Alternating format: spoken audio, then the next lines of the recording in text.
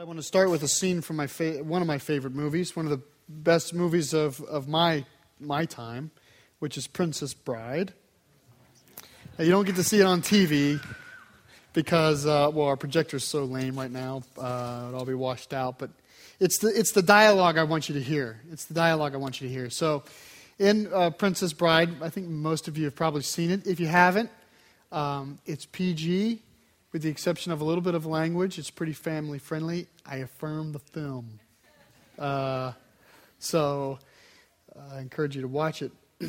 But in the film, there arrives this match of wits between the mysterious man in black and the Sicilian known as Vizzini. And this is how the conversation goes. It's they sit down, and the man in black, he takes 2 goblets of wine behind him, and he puts deadly iocane powder in the goblets, or in a goblet, presumably, and then does the old switcheroo, and then this is the dialogue that ensues. He says, "The battle of wits has begun. It ends when you decide and we both drink and find out who is right and who is dead." And Vizzini says, "But it's so simple.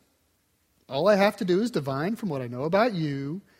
Are you the sort of man who would put poison into his own goblet or the enemy's? Now, a clever man would put poison into his own goblet because he would know that only a great fool would reach for what he has been given. I am not a great fool, so I can clearly not choose the wine in front of you.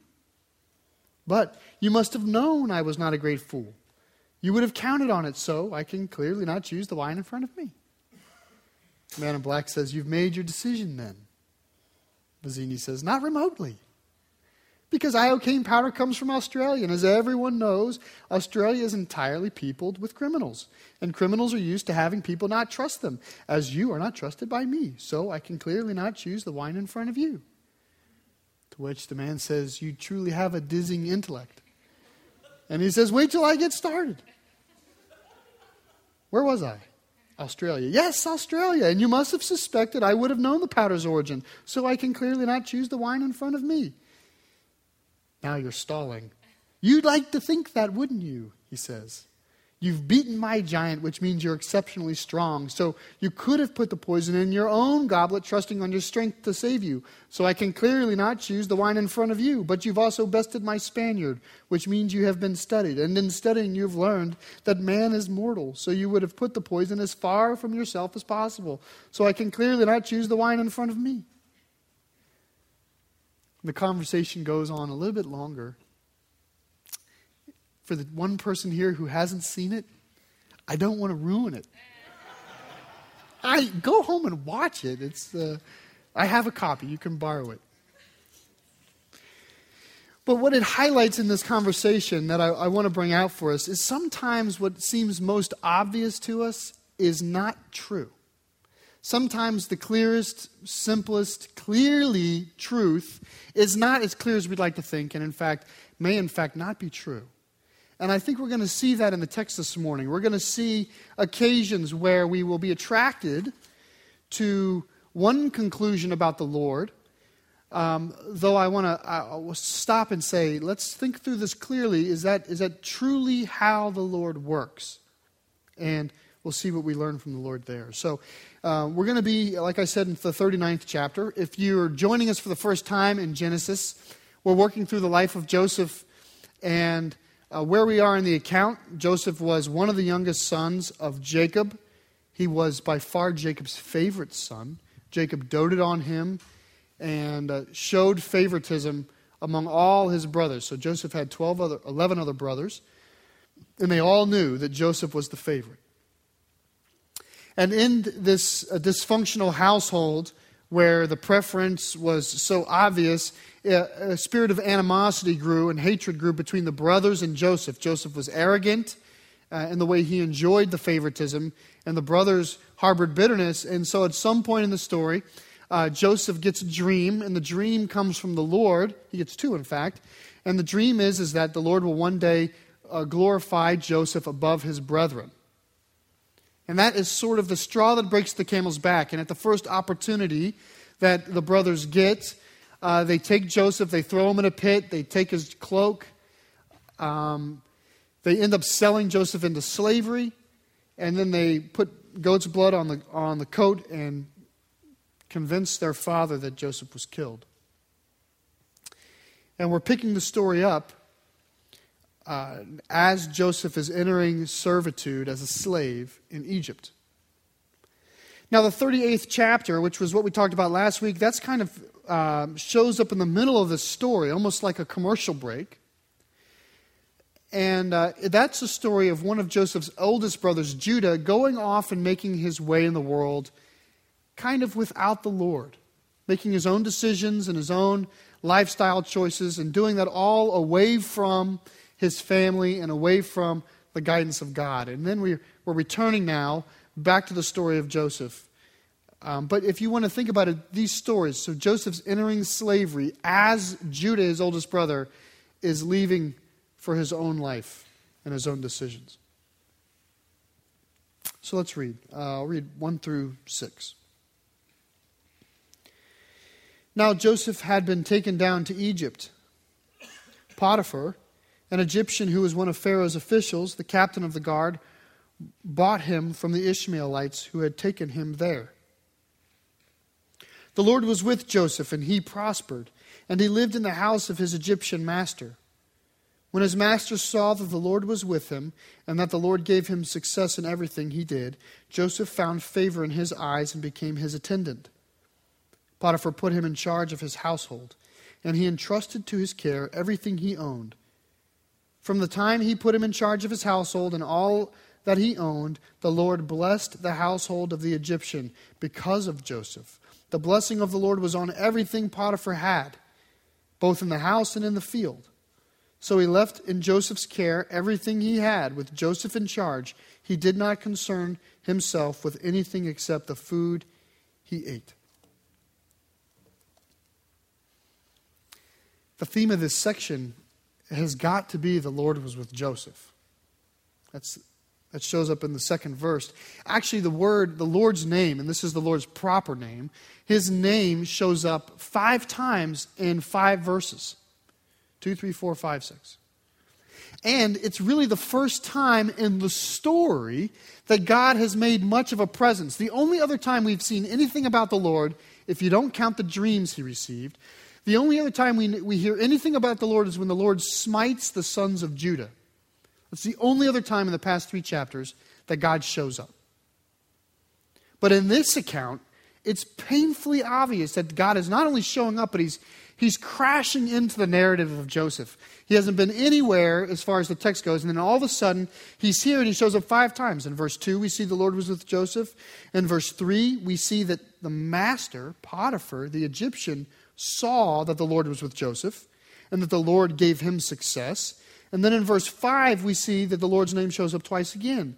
That the Lord blessed the household of the Egyptians on account of Joseph, and that everything that Joseph put his hands to, both in the field and in the home, were blessed by the Lord. It's the Bible's way of saying the Lord was with Joseph.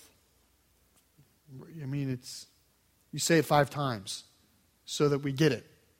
Not only that, did you notice the degree that's expressed in the Scriptures? So it isn't simply that the Lord was with Joseph, but look at the superlative degree of blessing. Verse 2, he prospered. It says in verse 3, when the master saw that the Lord was with him, it says, and that the Lord had given him success in what? In everything he did. In everything he did. At the end of verse 4, it says that the master had entrusted to his care everything he owned. In verse 5, it says all that he owned was given to Joseph. And it says that the blessings fell on everything that Potiphar had, both in the field and in the house. And then in verse 6, so he left Joseph's care of everything. He didn't concern himself with anything but what he would eat. So not only do we see emphatically that the Lord is with Joseph, but we see emphatically that result is that everything is blessed. Joseph has the Midas touch. Everything he touches turns to gold. So when asked, why is the house of Potiphar blessed? Our answer is, because the Lord was with Joseph. Our answer is not because Joseph was smart, or because Joseph was a hard worker, or because he was virtuous, or because he had talent, or a management degree, or a Microsoft certification, or whatever. The reason the household of Potiphar prospered, the Bible wants you to know, this is not so much about Joseph as it is about the fact that the Lord was with Joseph. I certainly imagine that he was not a buffoon or a miscreant. But the Bible wants you to know, but that is not why the house was blessed. The house was blessed because of the Lord.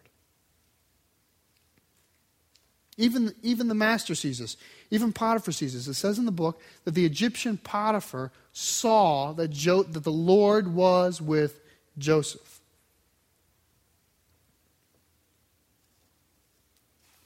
So what does this teach us? What does this teach us that we can kind of walk away with? I mean, obviously we know informationally, well, I guess that means the Lord was with Joseph. But what does this teach us? What does this teach you that you can use on Monday in your life? There is, at one level, there is a teaching that matters. And we won't... This matters, especially as you read more and more of Scripture. There's just a truth that God loves people and He's with people and He takes care of Joseph. And I don't want to minimize that. That's not the heart of what we're talking about this morning, but it's there. And that should speak into your life. But when we look at this teaching, we can be tempted towards something that seems to be the obvious, clear answer. And certainly many people have been tempted to say this from this text or from texts like this. They look at this occasion where the Lord is present with somebody and there's great blessing, and their temptation of application is to say that the Lord, if the Lord is with you, you will be blessed. You see that? It's simple math. Clearly not choose the line in front of you. It's right there in front of us. If the Lord is with you, you will be blessed. That's what it says in the text, in fact. The Lord was with Joseph, and was there a little bit of blessing or a lot of blessing? There was a lot of blessing, overwhelming blessing, superlative blessing is what comes here.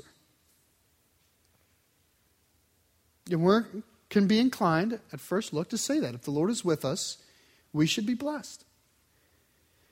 Except that we're missing something if this is what we see in the story. We're missing a detail. I'll call it a detail. It's hardly a detail. It's a major element of the story.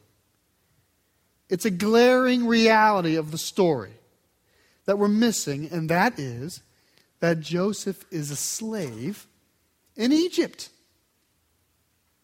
So we can look and go, wow, and we can almost look enviously on the life of Joseph.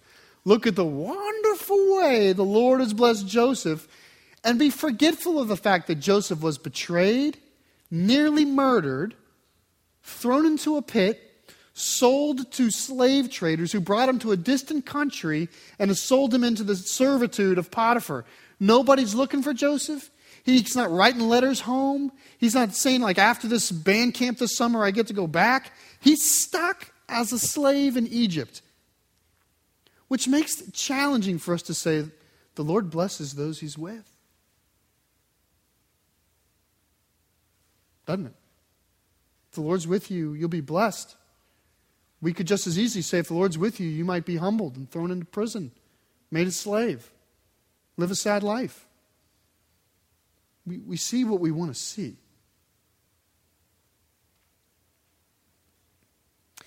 Here's another problem with a conclusion like, if the Lord's with you, you'll be blessed. What's going to happen? What should happen should this story turn south?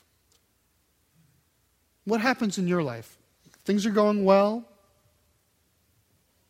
Promotion, car, you name it. Things are going well.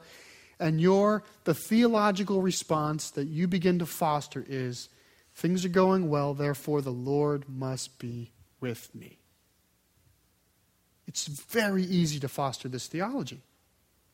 Things are going well, therefore the Lord must be with me. Well, let me ask you this. What happens when it goes south for you? What happens when you lose that job, or you lose that car, or your great children turn out not to be so great, or your great marriage turns out not to be so great, or your great house all of a sudden is underwater? What now? Is the Lord with you? Or has the Lord abandoned you? You see the crisis you're in now? Sometimes on bright sunny days, we build a heresy that haunts us in dark days. Here's another question. Why must we equate God's blessing with earthly material metrics? That's a question. Why should we assume in the mind of the Lord that $2 is better than $1? What does He care? Why should we assume in the mind of the Lord that 2 goats is better than 1 goat? That more material blessing is better than less material blessing. That kind of thinking breeds a classic prosperity gospel, which then begins to, if we follow that road, if we follow the Lord loves you more because you're getting more, then we have to say, well, the wealthiest and richest must be the holiest, which is obviously not true. And we need to say that the poorest and most destitute are obviously the wickedest, which is obviously not the truth. Doesn't the Lord in fact say, blessed are the poor? Doesn't the Lord in fact say, the love of money is the root of all kinds of evil?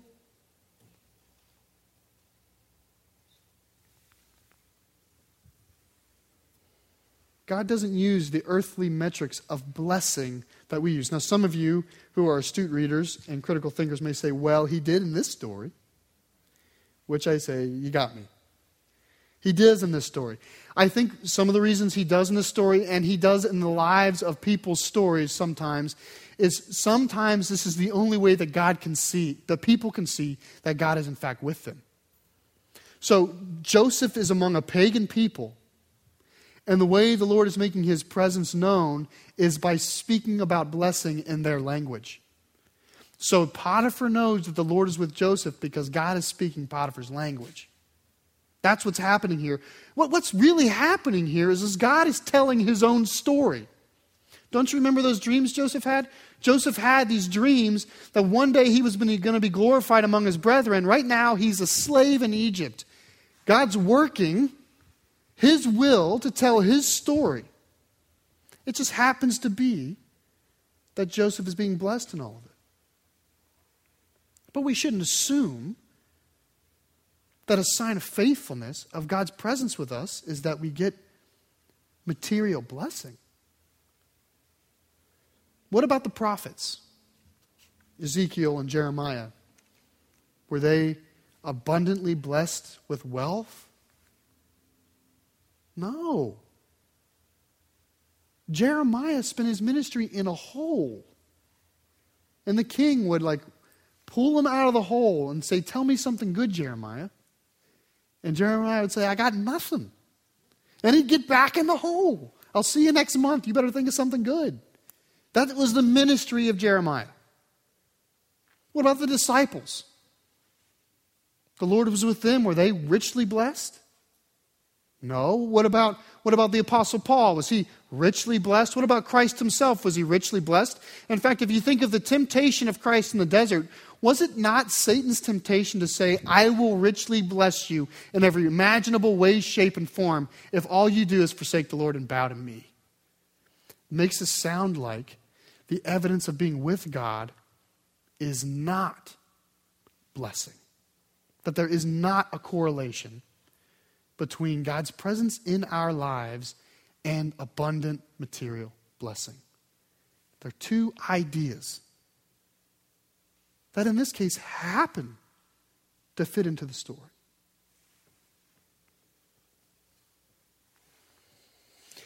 So we can be tempted to say this. We can be tempted to say, if the Lord is with us, we will be blessed. But that is not truthful.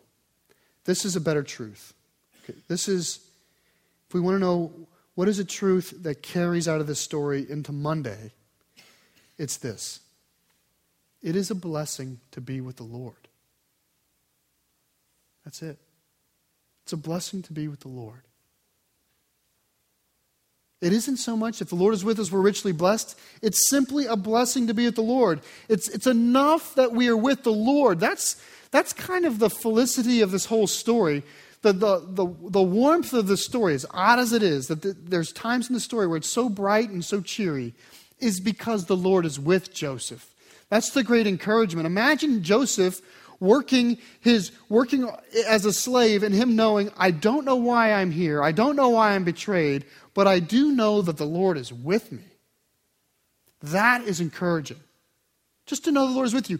Just think of yourself. Right now in this story, Joseph has the Lord with him, though he's a slave in Egypt. Judah is off on his own. I don't know where he is at this very moment, at this very date in the text. I don't know whether the first or second or third son's being born, or whether his first son's being killed by God, or whether his second son's being killed by God, or whether his wife is dying, or whether he's being found out for his hypocrisy by sleeping with his daughter-in-law. I don't know which is that. I'm just saying, which would you rather be? With God and be Joseph? Or off on your own? It's a blessing to be with the Lord. Yea, though I walk through the valley of the shadow of death, you are with me, says the Lord. And his name shall be Emmanuel, which means God with us. John 1:14, and the Word became flesh and made its dwelling among us. Never will I leave you. Never will I forsake you. The Bible teaches its people, God's people, that it is a blessing just to be with God. We even see how we mess this up when we try to describe heaven. Streets of gold, big mansions. You know what heaven is? It's being with God. That's the blessing of paradise, is that we will be with God. Do we really need a mansion in heaven? It actually is a nauseating thought, the way that preoccupies our vision of paradise. It is a blessing to be with God. Let's keep looking. There's one more lie that shows up in this text. The lie doesn't show up in the text. That was a misspeak. The text is great. There's another place in the text where, if we're not careful, we foster a lie. Whew. Let's read. I'll pick up around the end of 6. Now Joseph was well built and handsome. And after a while, his master's wife took notice of Joseph and said, "Come to bed with me." But he refused. "With me in charge," he told her, "my master does not concern himself with anything in the house. Everything he owns, he has entrusted to my care. No one is greater in this house than I am. My master has withheld nothing from me except you, because you are his wife. How then could I do such a wicked thing and sin against God?" And though she spoke to Joseph day after day, he refused to go to bed with her or even be with her.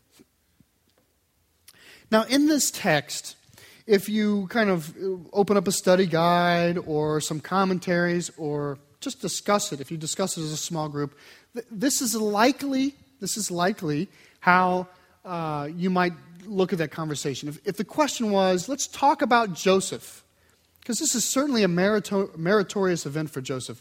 He displays great virtue here. We should be proud of him. In the light of serious temptation, this is remarkable. And so when we look at the text and we say, well, what did Joseph do? Some might be inclined to say, well, he did 3 things. There's 3 laws he obeys here, or at least there's 3 laws he recognizes as being truth, and he picks the right side of it. The first thing he says to the woman is, I've gained the trust of my master. I wouldn't want to forsake that trust. That's kind of the first idea that he, in his defense, is there's a spirit of trust here. Why would I jeopardize that? And we could equate that to, thou shalt not lie, right? And then the second thing he says is, and after all, my master has given me everything in the house. Every possession in the house is mine except for you. The whole idea is to take you would be stealing. It would be theft to take you, because I've been given everything but you. That must say something about the way he treasures you. And so we could say that, Joseph didn't want to be guilty of stealing either. And then there's this third thing. He says, how then could I do such a wicked thing and sin against God? And people will look at that and they'll say, he's talking about adultery here. How could he do this and be adulterous? And I'm not saying that none of that is there. I'm saying when we read it that way, we walk away from the text with this feeling that the rules of God have been his defense. We put the rules of God in front and say, that's the defense that Joseph has built is, I shouldn't lie, I shouldn't steal, and I should not commit adultery. Therefore, I can't do it. In other words, that the laws of God, his edicts, his commandments, are what's driving Joseph's obedience. If we're not careful, that's how we read that. If we're not careful, that's how we try to live. We try to live by the rules of God. But I don't think that's what Joseph has done here. Now, we see rules here, but I don't think he's being driven to obey the rules. In fact, I don't think these rules really hold up for very long in life. Not day after day. It says, day after day she haunted him. Maybe the rules show up. I mean, come on, we're people.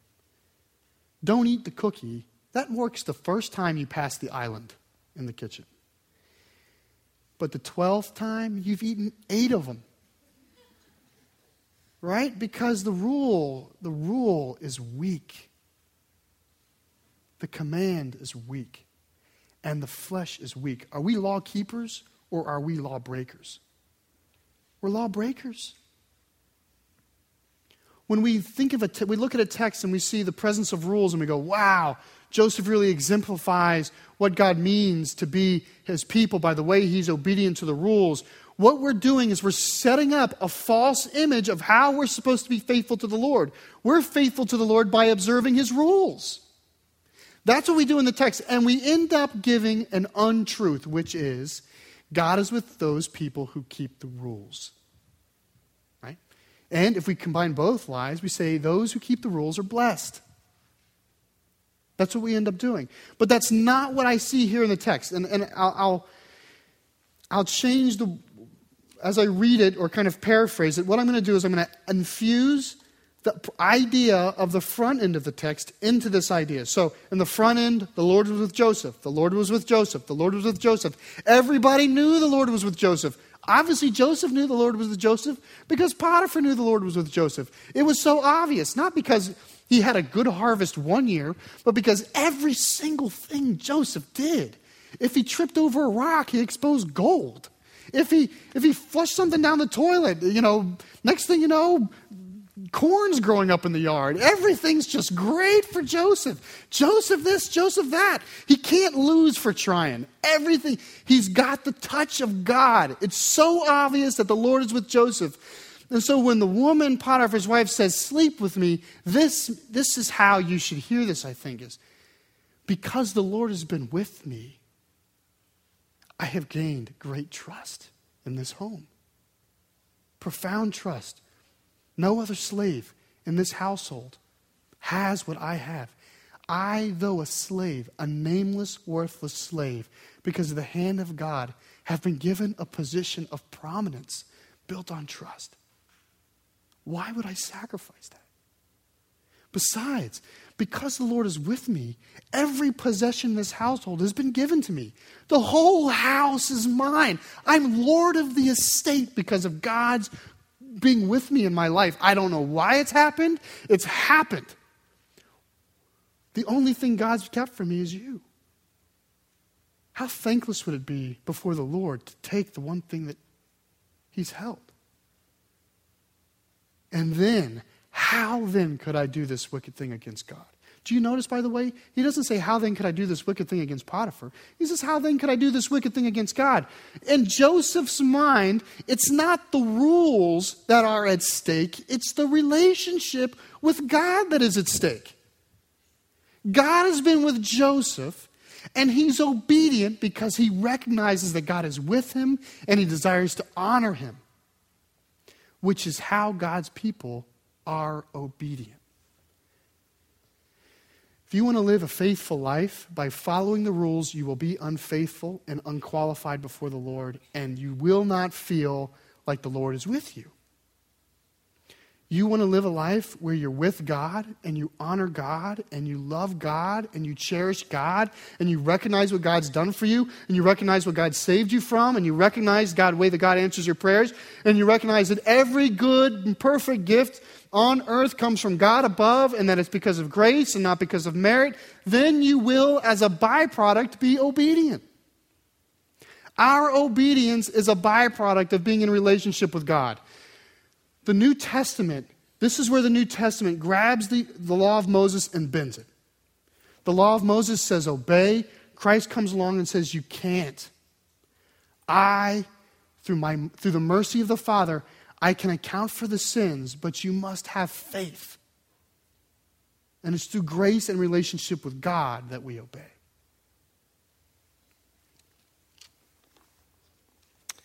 So here's the lie. The lie is God makes rules and we obey them. And when we obey them, we keep him around. The lie is, as long as I'm obeying God, he's with me. But if I don't obey God, what does he do? He goes away. You know this. You have a bad week, a rough week. You're sinful. You're angry. You say things to your spouse or a friend you didn't want to do. You looked at material you ought not have looked at, or you coveted after something that really wasn't yours and will never be yours. You harbored an attitude of dissatisfaction because God's writing a different story than the one you wanted to write. And you know there's no way to get from this track to that track. Your life is boring because God willed it. And you're angry because of it. And then you kind of come out of that stupor and you feel like, oh, I was rotten. And it's so human for us to think that now God is far, far away. Like, how can I now pray? How can I pray? God is gone. Why would God hear me now? Because I've been so sinful.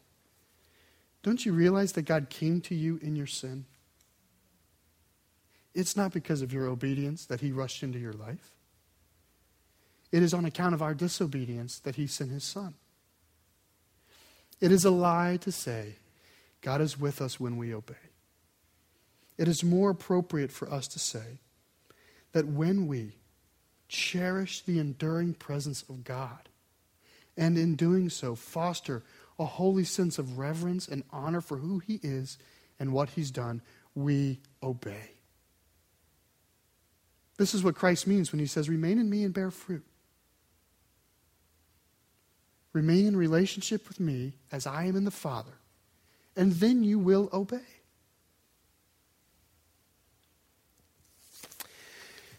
If we live these lies, then what's about to happen causes great crisis. Verse 11, one day he went into the house to attend to his duties, and none of the household servants was inside. She caught him by his cloak and said, come to bed with me. But he left his cloak in her hand and ran out of the house. Verse 13, when she saw that he had left his cloak in her hand and had run out of the house, she called to her household servants.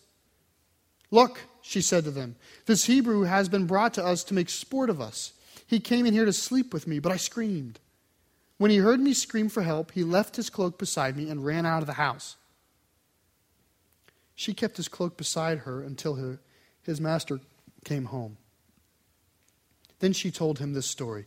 That Hebrew slave you brought us came to me to make sport of me, but as soon as I screamed for help, he left his cloak beside me and ran out of the house. When his master heard the story, his wife told him, saying, this is how your slave treated me. He burned with anger. Joseph's master took him and put him in prison, the place where the king's prisoners were confined. If you believe that God blesses those he's with, now you're in trouble. And if you believe that blessing and God's presence come from being obedient, now you're in trouble. Because in this case, God was with Joseph and things went south. And Joseph was superlatively obedient. Who can be critical of that? Joseph bested most people in his behavior there. Day in and day out, Joseph was faithful. And this happens. This is a crisis if your faith is tweaked by these mild but powerful little lies. is God. It is a blessing to be with God. That's it. That allows the contour of your life to go up and down, and you not have to be like, does God still love me? The question is God still with me? That allows your obedience not to bear immediate blessed fruit. Is it enough for God to say, I've called you to be an obedient people so that you can testify to truthfulness among a group of people who do not know the truth? If we're there, and if we're those people, will not our obedience at times produce ill fruit in our lives? Unfortunate, uncomfortable fruit in our lives. It is a blessing that the Lord is even with us. And a response to the blessing of having God with us is to live a life that's faithful and obedient. Which, ironically, the Bible is very careful to point out to here in the last verses of this chapter. So should the reader be confused about how could this possibly have happened to Joseph? Joseph, who had been so obedient. Joseph, who had had the Lord with him. Joseph, who was so blessed. Now he's in prison. But this is what the text says. Now just think of this side of the text with the original part of the chapter in mind. Listen to this. But while Joseph was there in prison, the Lord was with him. He showed him kindness and granted him favor in the eyes of the prison warden. You see the parallel? So the warden put Joseph in charge of all he held in the prison. You see the parallel? And he was made responsible for all that he had done there. You see the parallel? And the warden paid no attention to anything under Joseph's care. Do you see the parallel? Because the Lord was with Joseph and gave him success in whatever he did. It's as though the Lord is telling a story in Joseph's life. God is taking Joseph somewhere, and it's certainly against his will. Joseph doesn't want to go to prison. Joseph doesn't want to be a slave. Joseph doesn't know where this is all going or where this is all headed. God's taking them there, but God is remaining with him. And sometimes in our minds, and I'll close with this thought, sometimes in our minds, we look at the life of Joseph and we say, because some of you have read your Bible and you know the story, you go, but Joseph does end up getting blessed. In the end, he ends up being Pharaoh, practically. He sits on the throne of Egypt, the greatest empire on the planet at that time. Joseph is essentially in charge of. And you say, you say that blessing doesn't follow, but look at Joseph. He does end up, I'll say this. Joseph doesn't know that. Prison feels like prison to Joseph. Just like you don't know that. Actually, you do know that, don't you? You know that for all the trials and tribulations in this life, you will be brought high, high, high in heaven. You know how it's going to end. You know what the Lord's going to do. But we live in the moment. And in the moment when you're in prison, we just need to remember it is a blessing to be with the Lord. Amen.